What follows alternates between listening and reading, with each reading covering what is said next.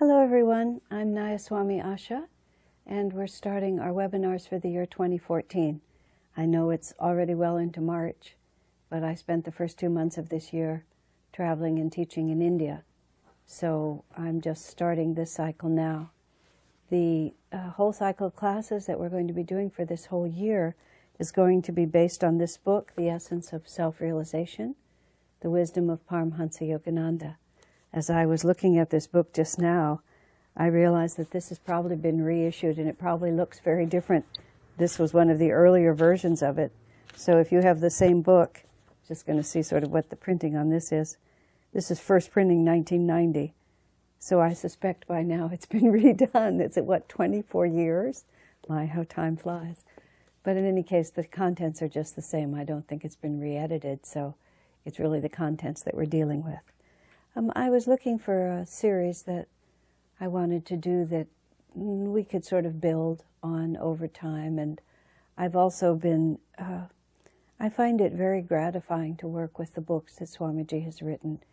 There's so many different ways to approach the spiritual path, and Swamiji's attunement, of course, with these teachings is so profound, and reading and rereading his books, and really in a very selfish way on my side, having to tune into them enough to share them with others, it really helps me, and I think it helps all of us, because it's not merely the words that are written there or the ideas that are shared, but Swamiji puts his vibrations into everything he's written, and when Swamiji is writing Master's words, it just seems like a very rich place to go and to learn and to draw understanding from.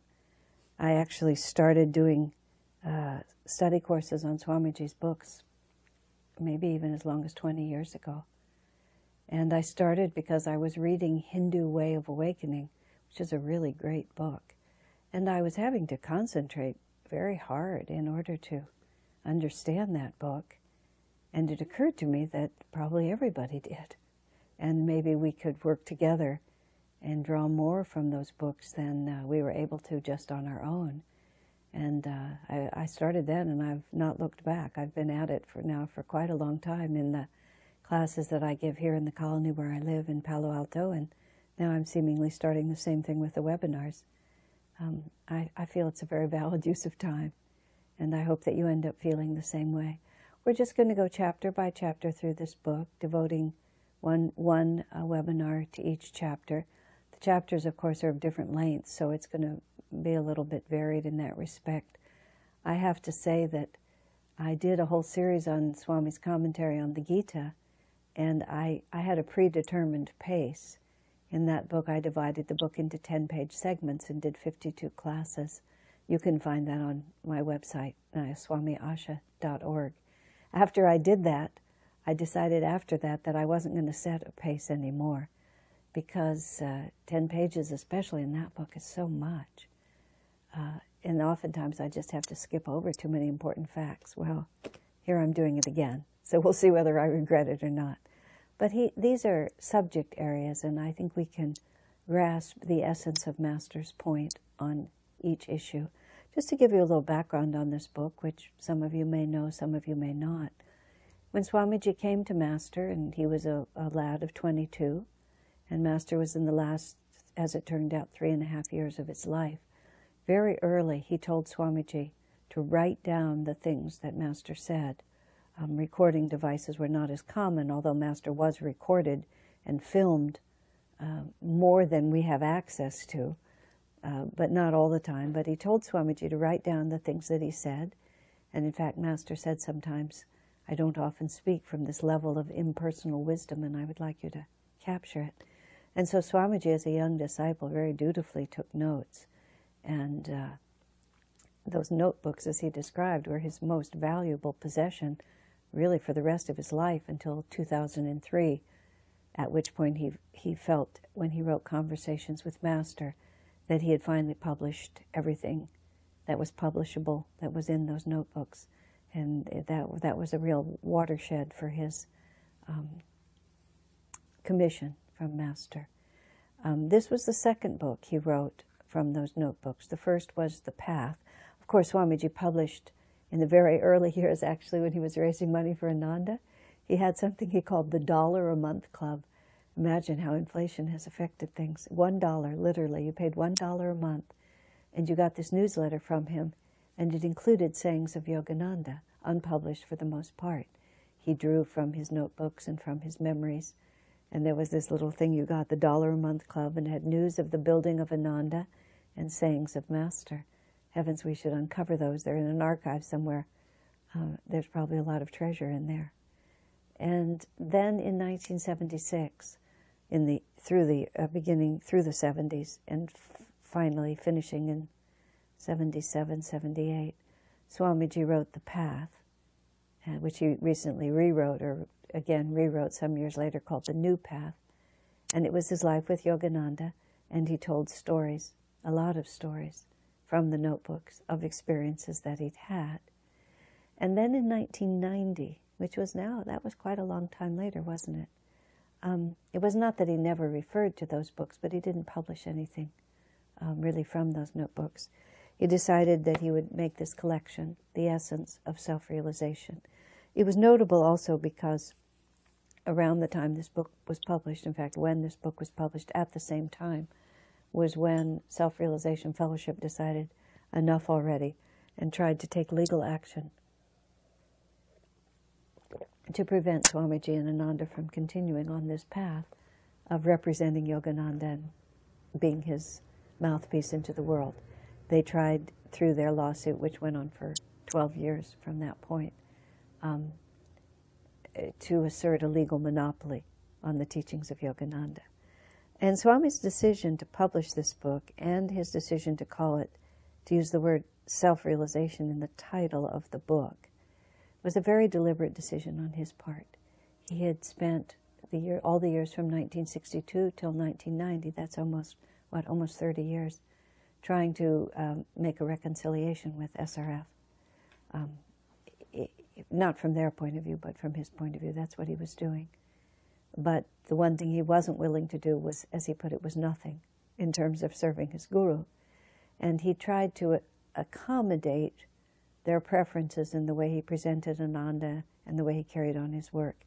In 1990, he decided that that tactic had not brought harmony, so he was going to try something else. And that was simply to stand up for what he knew to be true.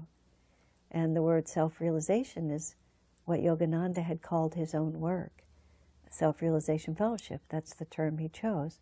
And Swamiji decided that as disciples of Master, it behooved us to follow our Guru's example. And if self-realization was what he called his work, then we ought to use that name also. That became the excuse SRF used to file a lawsuit, because shortly after Swamiji became engaged in this book, he changed the name of Ananda to Ananda Church of Self-Realization. He didn't do it, we did it, but he suggested that we do it. And that was the catalyst for the lawsuit, although the lawsuit was vastly more than just the word self-realization.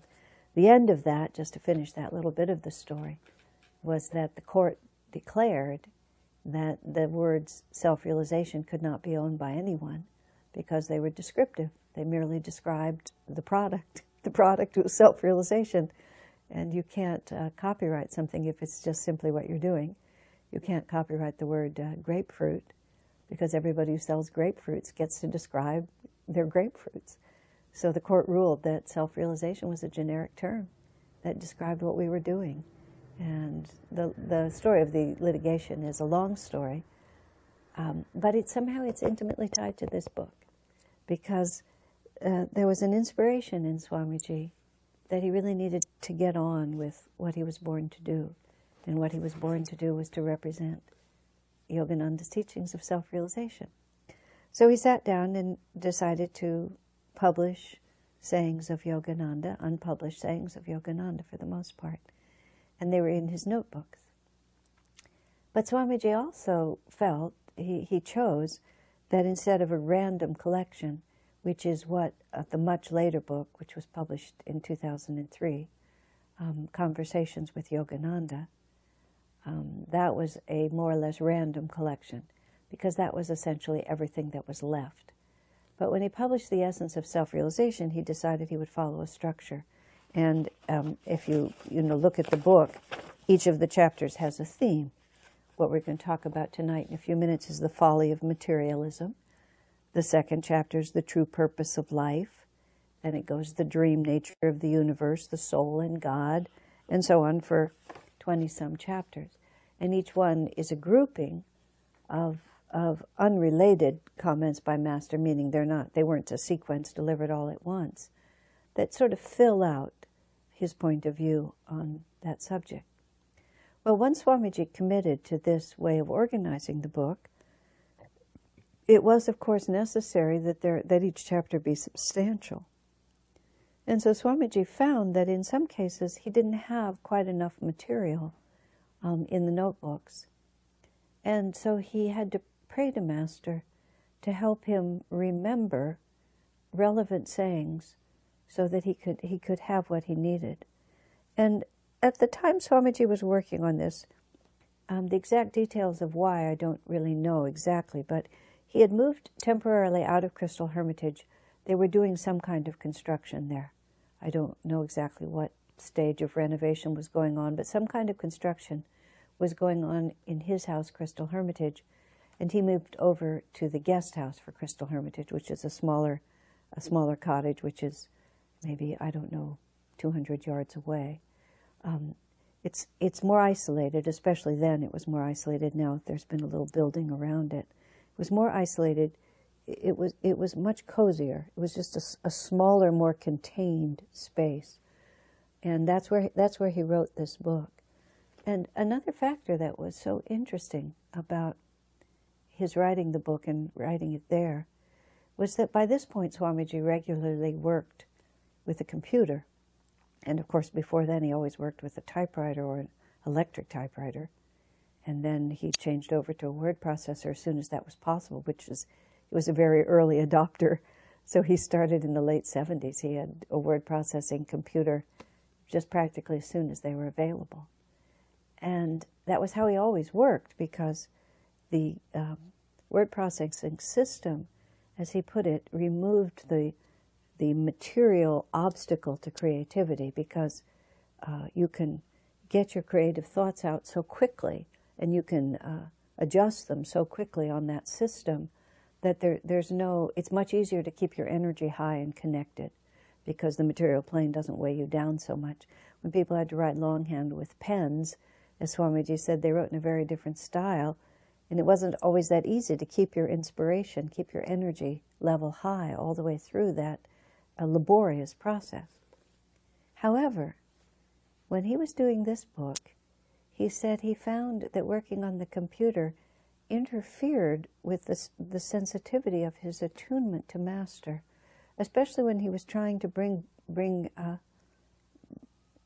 back to conscious recollection situations and conversations with Master that he needed for this book. And so he did it by hand.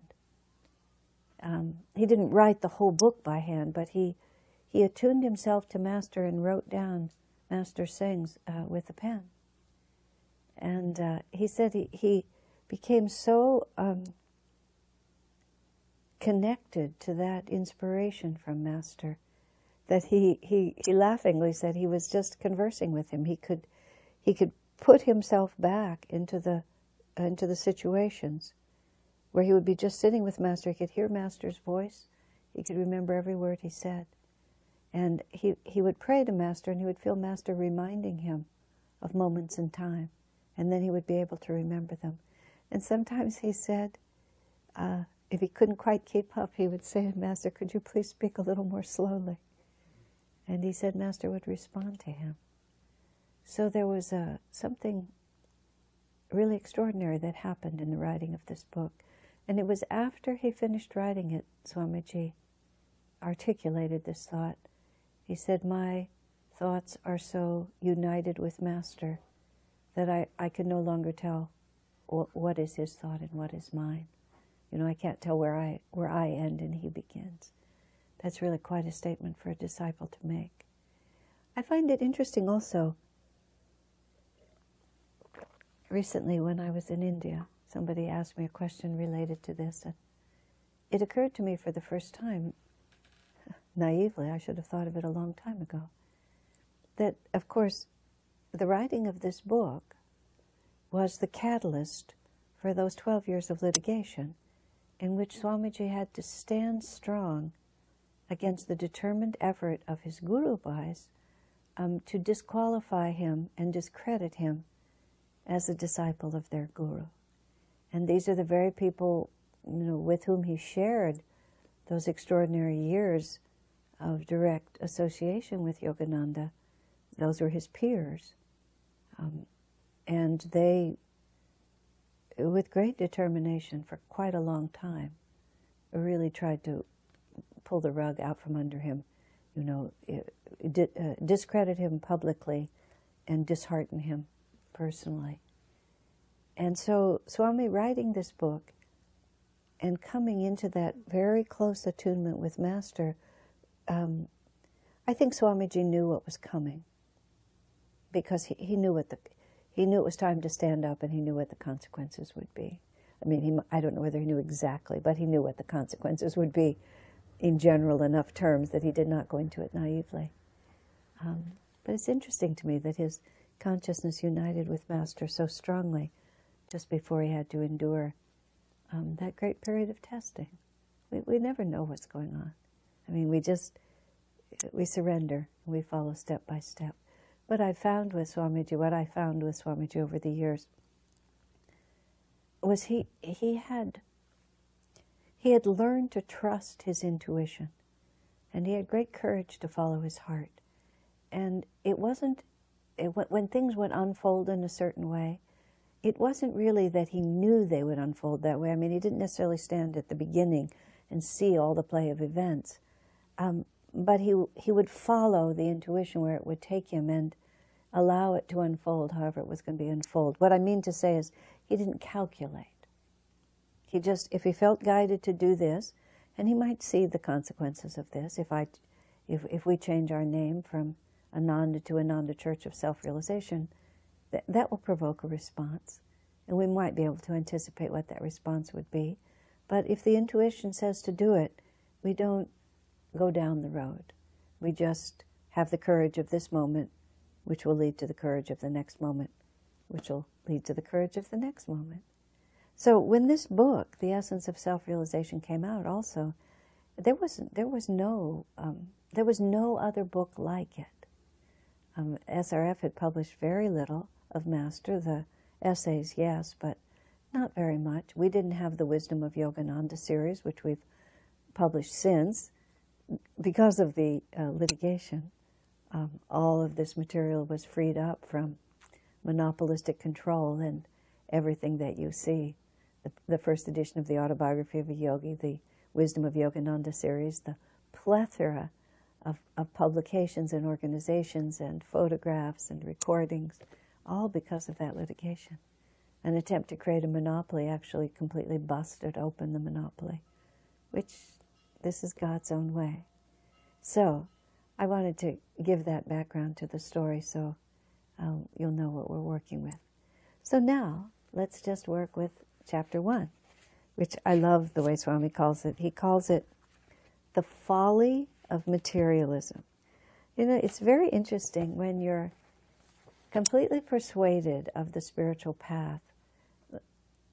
Let me put it a little differently. When you're persuaded of it, no, that's the right word.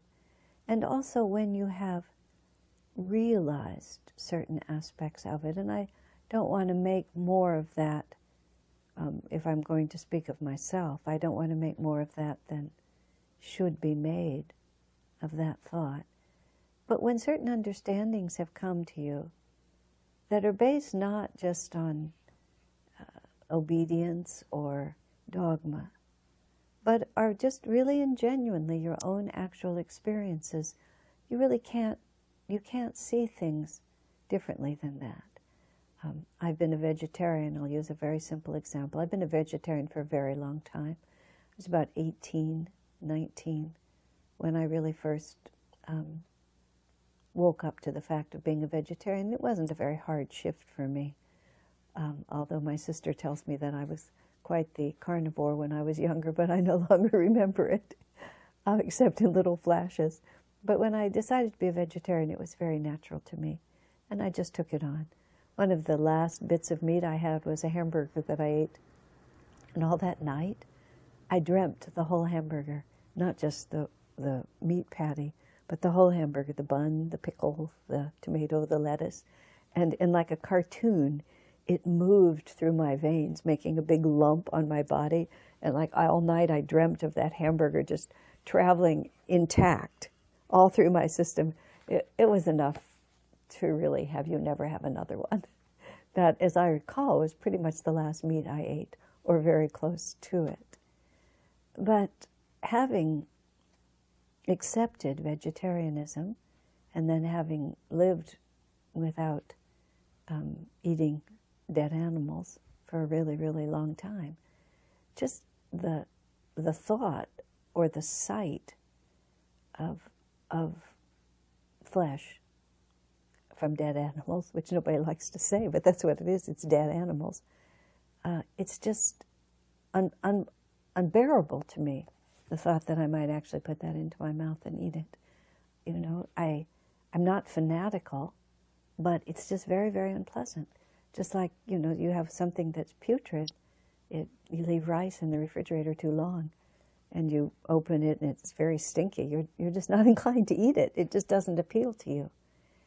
And I feel that way about meat, and I joke that when I'm in a restaurant sometimes and I see people ordering, especially something that looks very meat-like, that's not hidden, big steak or one of those little chickens or something that really still looks like a chicken when they bring it to the plate, I get really embarrassed for the people who are eating it. And I get really embarrassed if their children are watching. And then I have to remind myself, you know, this is a very natural act for many people. Their perception of what is good and what is true simply includes this. And I'm not judging them. This is different than judging them. I'm talking about how completely different your perceptions can become. So much so that it's really impossible to have another set of perceptions.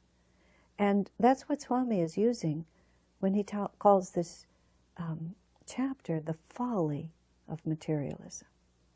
And he is talking, and Master talks here, about luxury and the pursuit of money for its own sake, and having, you know, just wanting more and more. He's not talking about living comfortably, meaning with plenty to eat in a shelter that supports your way of life or shelters your family or whatever you might need. He's talking about imagining that our happiness is the result of the material things that we have. And the word that Swami uses is the folly of that thought. Folly is a very interesting word. I mean, folly is just like, well, foolish is the origin point of that probably. That it's not in your best interest. And it's transparently not going to take us anywhere. So Master starts out, the first one that Swami uses here, is he says that what is simply is. It can't be voted into existence, is how he puts it. And I was reflecting on that way of beginning, because a lot of times when a person first starts out on the spiritual path, you find yourself quite in the minority. And the point of view that you've taken up is you can't go out on the street and get a lot of people to agree with you. Your own husband, your wife, your children, your parents, they may really think that you're the one who really doesn't have your head on straight anymore. Recently I did an audio book of Swami's last book, which is called Love Perfected, Life Divine. And without going into the whole story, the heroine of the book has to go through very arduous spiritual testing in order to achieve the goal, in order to achieve perfect love. And as part of that test, there's the challenge of other people's disdain and other people's complete disbelief in what's of value to her. And I used to hear Swamiji make very broad and sweeping statements about other people's points of view, and when I was in my 20s, I used to be sincere with you, I used to find it a little off-putting. He would make these, what I would consider to be sweeping generalizations that were not very flattering about the mass of humanity. But the older I've gotten and the more experience I've had, I really do begin to appreciate. He'd just seen a lot more of the world than I had. I was living in this tiny little bubble of the Ananda community, and I thought that our point of view was common. But living as I have been now for 25 years in Silicon Valley, which is certainly a very materialistic place, no matter how you slice it, and being in lots of different crowds of people, you can feel vibrations. And I realize how very few people have uplifted thoughts. They might be kind people, they might be good people, trying to live honorable lives, creative, many, many fine qualities among the general population here. It's really a wonderful place to live. I want to be very positive about that. But very few people think of God. And very few people, well, think deeply about the consequences of what they're doing. And this is what Master begins, just by wanting us to understand. It's just a truth. It doesn't really matter if you're the only person who knows it. It either is or it isn't. And everybody else can have one opinion. But if this is true, it's just true. And so then he goes on to the question about, he makes this contrast between the material scientist and the spiritual scientist, which is really a fun way to do it. And he talks about how the material scientists devote themselves working very hard to creating harmonious, beneficial, and comfortable things in the material plane. I mean, the world we live in now is just amazing in so many ways in terms of the energy that we have brought to a focus to create tools and opportunities for us to enjoy this world. We're very, we have air conditioning, we have heating, we have waterproof buildings. I was doing laundry today. We have washing machines. We have dryers. I mean, we just have so many things that we can do. Dishwashers, stoves that just light up without us having to go out into the woods and chop the wood and bring it all in and make the fire. We can just turn the knob and there it is.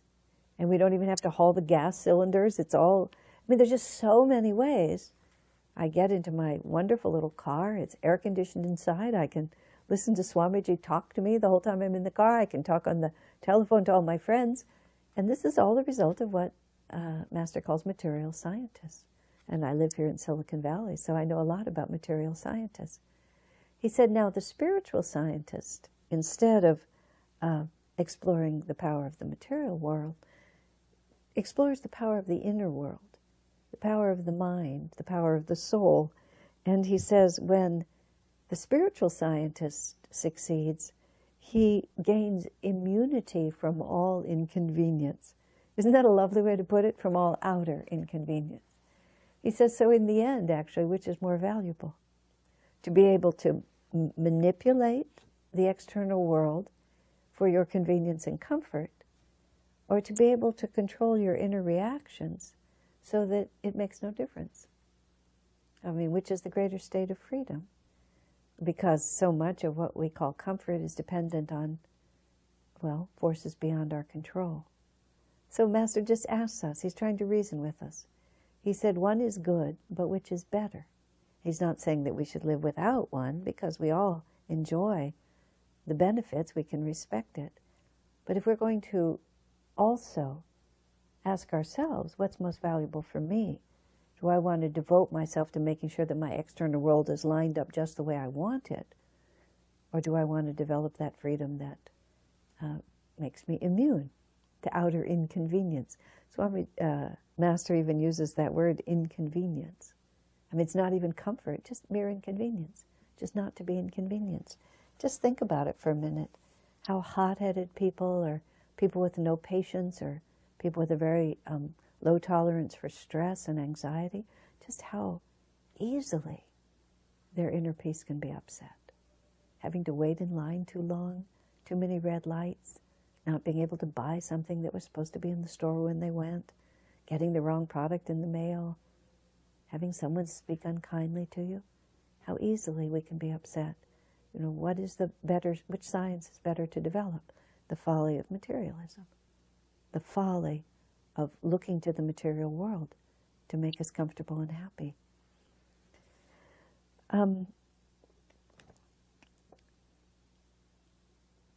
So Master then goes on to just talk about spending all our time building castles on the sand. That's not his words, but that's what it is. The acquiring and developing things that don't last. You know, again, I'll come back to vegetarianism as the example again. These are not points of view that you can persuade someone of. That's a very important aspect of self-realization. We make no effort to convert. If someone is interested, we'll converse. But we make no effort to convert, because if someone doesn't recognize these realities from their own experience, there's no way you can persuade someone. If someone is eating a steak or a little boiled chicken or whatever they're eating, and they're getting genuine enjoyment out of it, and it doesn't resonate with them that this is not really either healthy or spiritually healthy for me, no amount of someone else waving their finger at them is going to tell them. It has to be something that you yourself simply perceive and feel. So this thought of a bigger lifespan, a bigger reality than today and tomorrow, a bigger responsibility even than just this one life. I recently gave a seminar, again, in India it was. You can find all these on, if you go to my website, Nayaswami Asha, as I mentioned earlier. It was called Finding Happiness. And a lot of that, it was the one I gave in Bangalore, in case you're looking for it. I gave the same one in Gurgaon, but not in the same way. A lot of that seminar was about time and eternity and what we identify with, whether we identify with the bigger cycle of time or the little cycle of time. And afterwards, someone very thoughtfully said to me, she said, I've been thinking about the trip I'm going to take and what I have to put in my suitcases, and her grown children and what they wanted from her and what she needed to do for this and that, she said. And she's a serious devotee, but somehow this conversation struck a nerve in her. She said, I've been giving very little thought to what the whole purpose of this incarnation is, and even less to where I'll be when this incarnation ends. She said, it's really necessary to lift our minds above the moment. And so that's what Master says to us, spending all our time on things that don't last. It's not that we don't take care of business. You see, this is all about which string you pick the marionette up from. We have to take care of our children. If you're going to take a trip, you have to know what you're going to put in your suitcase. We have to do all these little duties, but it's a question of whether or not our consciousness stops there, or whether even those mundane things that we take care of are done from a higher perspective. You know, where do we concentrate ourselves? I use the example often of a tree with its branches reaching out and all the little leaves on the tree. The tree has to be responsible for every one of those leaves. I mean, it's his job to make those leaves. He can't just lose interest in them. If he loses interest in them, then the tree begins to warp and doesn't flourish. So just like with us, we have to reach out in our lives all the way to the last little leaf. You know, I had to fold the laundry. I have to go grocery shopping and make food, and just 1,000 details. Sometimes I'm just overwhelmed by how many details there are in life.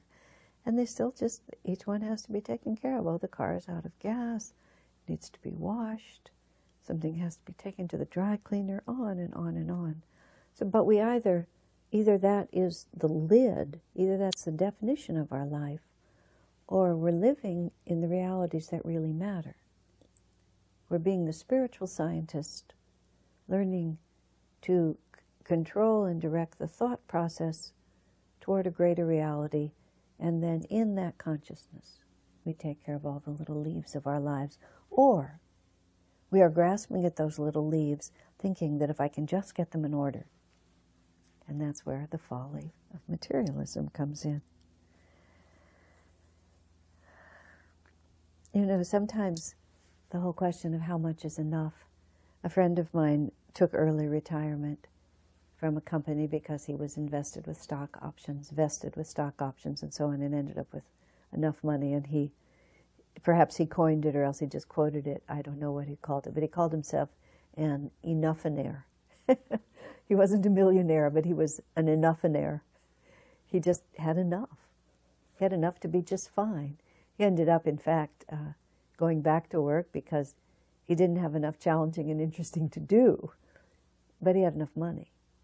And you think sometimes, like, how much is enough? How much do we really want?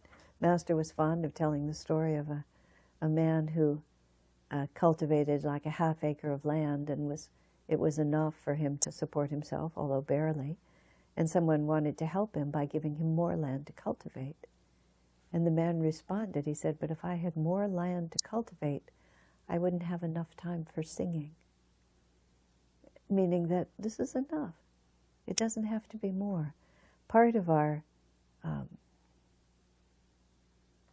anxiety about having enough goes back to the question of, where does security come from? Does security come from getting everything in the material world completely in line? Or does it come from knowing that I am living in harmony with the divine, and therefore whatever comes to me will be God's will? I remember in this context, there was a meeting that I didn't attend because I was in another city, but I heard about it later, that, Ananda was founded with Swami Kriyananda by a tribe, a karmic tribe of people that were mostly in their 20s. There were a few oldies around, Swamiji himself being all of 45, but the majority of us were in our 20s, and of course, when you're 20, old age never comes. And as we've gone through the 40s and 50s, and now many of us in our 60s or even 70s, there was a meeting once about end of life and retirement, or more likely having to be put out to pasture rather than choosing to be put out to pasture, just being beyond having outlived your usefulness in any way that was financially remunerative. And there was just the question of, how we can take care of ourselves. And a certain thought of, Ananda owes us this or that. I'm not really going to go into that in depth, but one man said at that meeting, he said, I gave my life to God. He said, and God guided me to Ananda. And I am giving my life in service to Ananda. But he said, Ananda doesn't owe me. He said, this is an agreement I made between myself and God and Guru. And if they choose to care for me in a comfortable way to the end of my life, he said, I will accept that with gratitude. And if I end up homeless and living under a bridge, he said, I've given my life to God. And I'm not depending on any other reality but that. It's a very courageous statement. And I pray with all my heart that all of us have the inner fortitude to accept with equanimity whatever comes to us. I mean, one can argue all kinds of things from many other angles, and many of those points of view may be valid. Certainly Ananda is making every effort to be loyal to those who have been loyal to it. And interestingly, one of the last interviews that Swamiji gave was a series of questions that Jyotish and Devi asked him for a class on leadership that they were giving. And they asked Swamiji, what would you like to see improved or different about Ananda? What do you think we need to concentrate on? He said, to be sure that we take care of people to the end of their lives. Loyalty is very important. So it's not that that principle doesn't apply, but it's a question of what we're doing inwardly. Is this a relationship with God? Where do we feel our security comes from? And that's a question you have to ask yourself every day. You may have gold bullion in the closet and money in the bank and a portfolio, or you may not. But where does our security come from?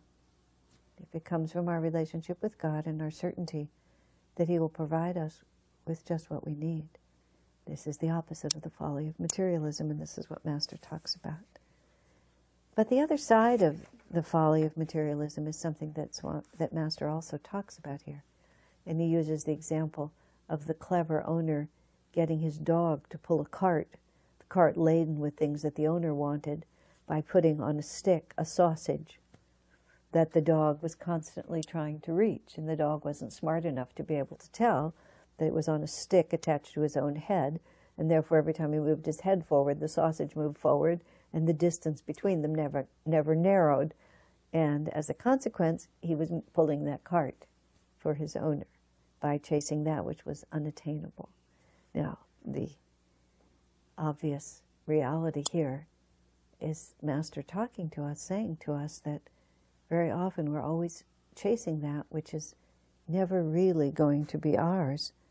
And he then goes on to speak, and Master was very, had an extremely practical turn of mind. He says we shouldn't think about spirituality as something other than what we ourselves can experience. His entire spiritual message, in many ways, I was speaking just a few days ago at a class here in Palo Alto called The Path of Kriya Yoga. It's sort of fun because the same titles repeat themselves in different cities and different years, and everything is an intuitive flow for where I am and what's happening. And giving that class in our own temple here was very different than giving it in Mumbai and Calcutta, where I also gave it in a completely different setting. But trying to just tune in to what Master was really trying to do for us in this mission of self-realization that he brought, and this path of Kriya Yoga. A very interesting thought occurred to me that the one principle that I have often fully understood or articulated many times is the path of self-realization is to really put spiritual responsibility in the hands of the individual. We've just come through Kali Yuga, which is the age of form, which is the age of matter, these huge cathedrals all over Europe, these big spiritual organizations, these huge wealthy entities that are involved not only in spiritual life, but in politics and in banking and in business, and just extended from so many different arenas. Not that the values of spirituality wouldn't be beneficial in all arenas of life, but this is organizations set up for spiritual purposes that end up carrying out all kinds of other enterprises for which they were not intended. One of the reasons Swami Kriyananda gave up the idea of Ananda incorporating as a California city, which is a project I worked on back in 1981-82, is because he said it's really unwise for an organization constituted for spiritual purposes to suddenly find itself working in a completely other arena. And he wrote a letter about that at that time, which appears in my book, Swami Kriyananda as We Have Known Him. And I think the chapter is called Quick Change, but I'm not really entirely certain. And he really predicts a lot of the downside of what's happened now that a lot of fundamental type Christians have now gotten into politics, just how confused everything becomes. But in any case, what Master came to do was to extricate East and West from the institutional definition of religion, and in many ways the East is worse because, as one of my Hindu friends said, and I can quote him because he's the one who said it, he said, Hinduism is the only religion in the world that you have to pay somebody else to practice for you. I mean, there's a whole professional caste of priests who are adept at these complicated ceremonies, often in Sanskrit, that have to be carried out in order to make things happen or to fulfill certain religious duties. And I mean, it's not an inappropriate thing that they're doing. It's just the way that things have been constituted. You hire a pujari, a priest, to carry out this ritual for you so that you can conform with what your spiritual beliefs tell you you have to do. But it's also removed from your own actual consciousness.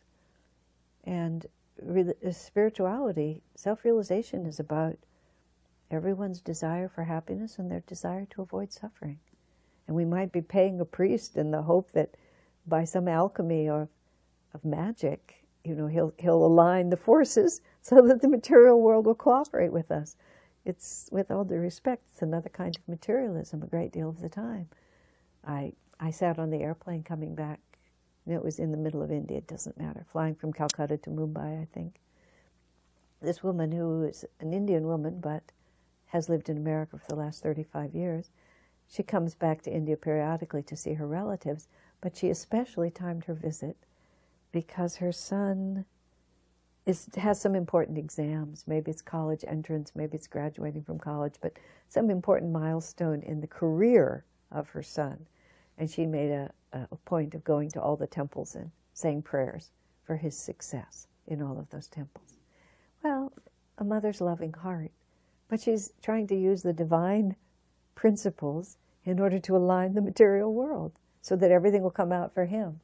She wasn't praying that he'd be closer to God or more in tune with God's will. She was praying that he pass his exams and get a good job. Well, we're not going to pray that he not pass his exams and not get a good job, but the folly of materialism. Why don't we become spiritual scientists and master our own hearts and minds so that we are immune to all inconveniences? And then, of course, try to help our son to succeed. Why not? But you see, are we doing it with the leaf as the value, or are we doing it as our duty from the core of the tree, reaching out to encompass everything that our lives encompass? So what Master brought for us is to put the responsibility for our spiritual life right in our own hands.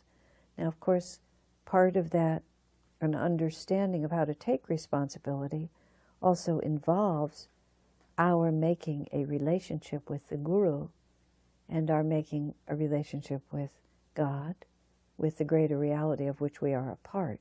So putting it into our own hands is not putting it into the hands of egoic separateness, but it's understanding that we need to be spiritual scientists and we need to gain mastery over our thoughts and over our feelings in order to move through this world with the proper spirit. And what I was starting to say about that seminar that I was recently giving, I realized that Master brought personal responsibility all the way down to the breath. Isn't that interesting when you think about it? I mean, what is more fundamental to our incarnation? When the baby is born, you wait until that baby breathes. Because until the baby breathes, the perfect body can still be lifeless. The baby breathes. And when you're sitting with someone who's dying, you listen to their breath. And you can tell when they're getting ready, usually when they're getting ready to exit. I've sat with a handful of people. I'm no expert on this. But you can tell because there's a huge shift in the quality of their breathing. I've mentioned this in other contexts. For a while, when a person is toward the end of their life, they struggle to breathe in. They want to keep their body going, so they keep trying to take in oxygen. But there's a certain point, which is really usually very close to the end, where the rhythm of the breath shifts and the emphasis is on the exhalation. It's like they're trying to just get rid of the breath. And the death rattle, the last, is always an exhalation.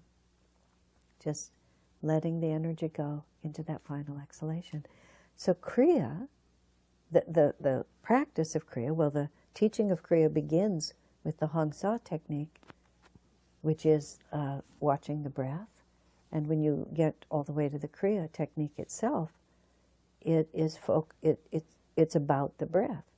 The breath is the means by which we access the inner worlds and by which we transform the inner worlds. I mean, what could be more unique, private, and individual than the breath? And more practical, because it's always there. I mean, You could be imprisoned in the darkest dungeon, completely alone, and you would still have your breath. And if the breath is your means of connecting with the infinite, and if the breath is the means by which you gain mastery over heart and mind and gain access to bliss, and Kriya is all about the breath. Isn't it fascinating? I mean, just utterly fascinating. And Master ends this chapter on the folly of materialism just by talking about the fact that once we lose connection with our inner divine reality, I mean, that's what sends us on this mad quest for material things to fill that space. But what we're really looking for is to restore that divine connection. And no matter what we acquire of a material nature, which includes, other people and everything, it will never satisfy the real need, because the real need is a separation from our own divinity. Our hearts were made for Thee alone, and our hearts are restless until they find their rest in Thee. That's how a great saint put it. It's so sweet, really, and that's. I was saying a moment ago, you don't convert. You just help people to understand and to become spiritual scientists, to watch their own experience until the experiment proves itself, till the evidence proves itself, and the inspiration comes from inside to want to pursue a higher reality. Now, I have a couple of questions, which I'll answer now. The first one is, does the incarnation/existence really end? That would be the body which ends, correct?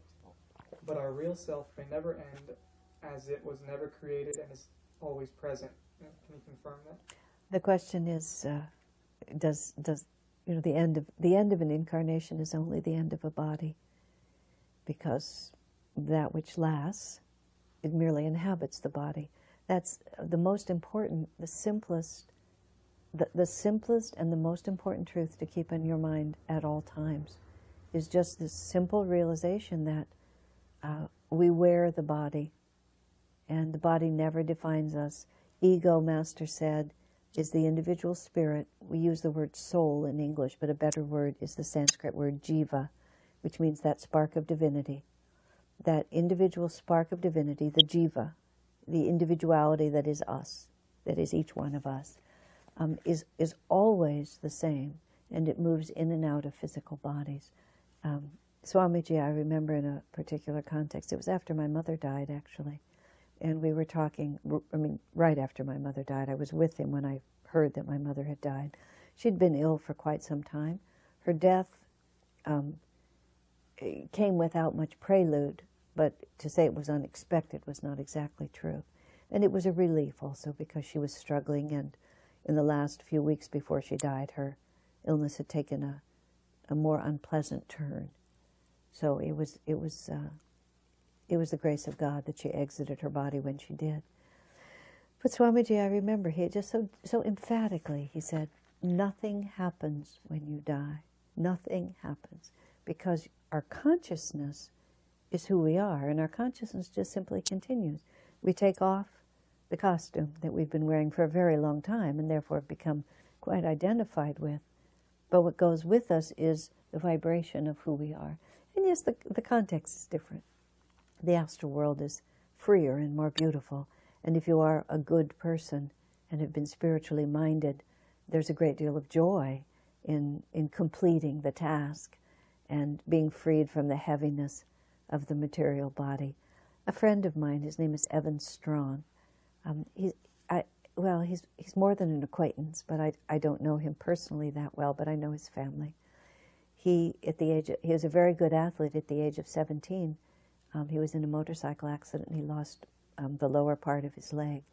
And just recently, when this is being recorded, he's become an athlete for what the Paralympics, they call it. I'm not quite sure where the words come from. But with an artificial limb, he took up snowboarding, and he won the gold medal for America in the recent event. And he's a very aware young man, very impressive young man. And he talked about when he was hit by the car and he was lying on the highway. He was on his motorcycle a block from home, and an inebriated person, I believe, or at least a careless person, crossed the center line and just shaved off his lower leg, basically. And he was just lying on the highway, just gushing blood, fully aware of the fact that this was really serious. And he was an athlete already, and like a skateboarder, and that was his profession even. And he knew that his big serious thing had happened to his means, his fundamental way of being. And but he was also very conscious, and his family had trained him from a young age. And he thought, do I die or do I go on? And then he came to the thought, well, the costume is torn. His costume is torn, but otherwise we're okay. And then he made the decision that he would go on. And he's gone on with tremendous force. Costume is torn. I love that. Costume is worn out. Yes, that's what happens when you die and nothing more.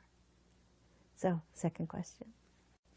What is the thought about Ashtavakra Gita, Vashista Yoga, and the Bhagavad Gita telling about self-realization?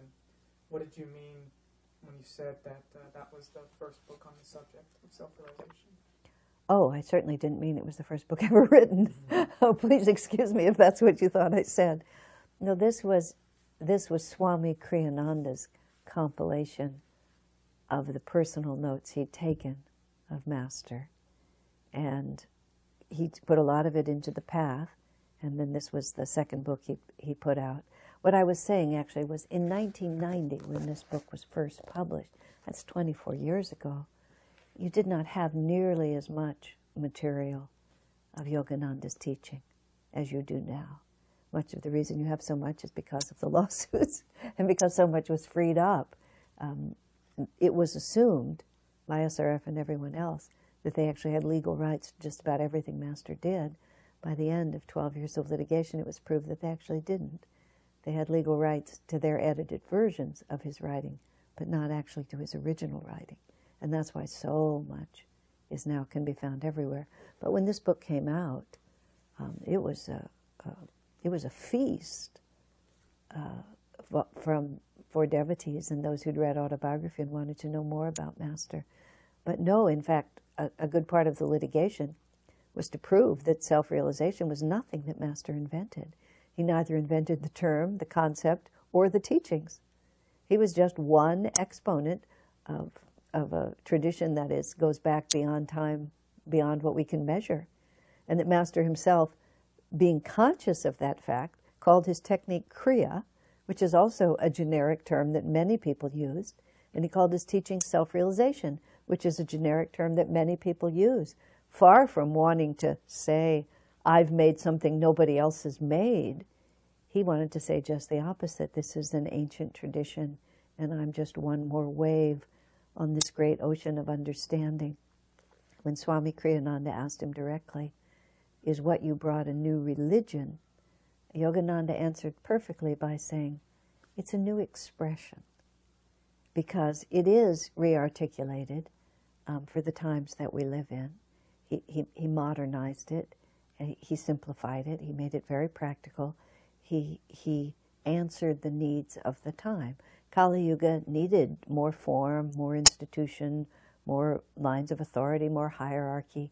Dwapara Yuga just needs the experience, the energy, the consciousness. That's why Master brought it all the way down to breath. In the original version of Autobiography of a Yogi, when he's in the chapter about Kriya Yoga, in which he describes, without teaching, he describes the effect of Kriya Yoga practice and says, in a book intended for the general public, I can't teach the technique itself, you'll have to learn that from a Kriya Yogi. That's all he said. You have to learn it from a Kriya Yogi. You have to learn it from someone who knows it. Subsequent editions of Autobiography of a Yogi, edited by SRF, say, from an authorized representative of Self-Realization Fellowship, or you go to Satsanga Society of India. And those words are put in there as if Master himself said them, which is what the controversy was about, because their point of view is that institution and hierarchy and authority is essential, and they have projected on Master that attitude. Whereas Master himself wrote, you have to learn Kriya from a Kriya yogi, from someone who knows it. I go with the first edition. People may go with the subsequent if they choose. It's really a matter of your own heart and inspiration. But Master was very definitely not the first or the last. He was one in a never-ending series of divine gifts that God sends in response to the call of aspiring love that devotees offer. God responds. A prayer of love went up from earth and you responded. As we say, a ray of your light flashed out from the heart of infinity, burst downward through night skies of consciousness, and was born on earth for the redemption of mankind in human form. Many times has that light descended, drawn to earth by the call of aspiring love. And that's the spirit of Master and of Ananda, of Swamiji, and of self-realization. God bless you.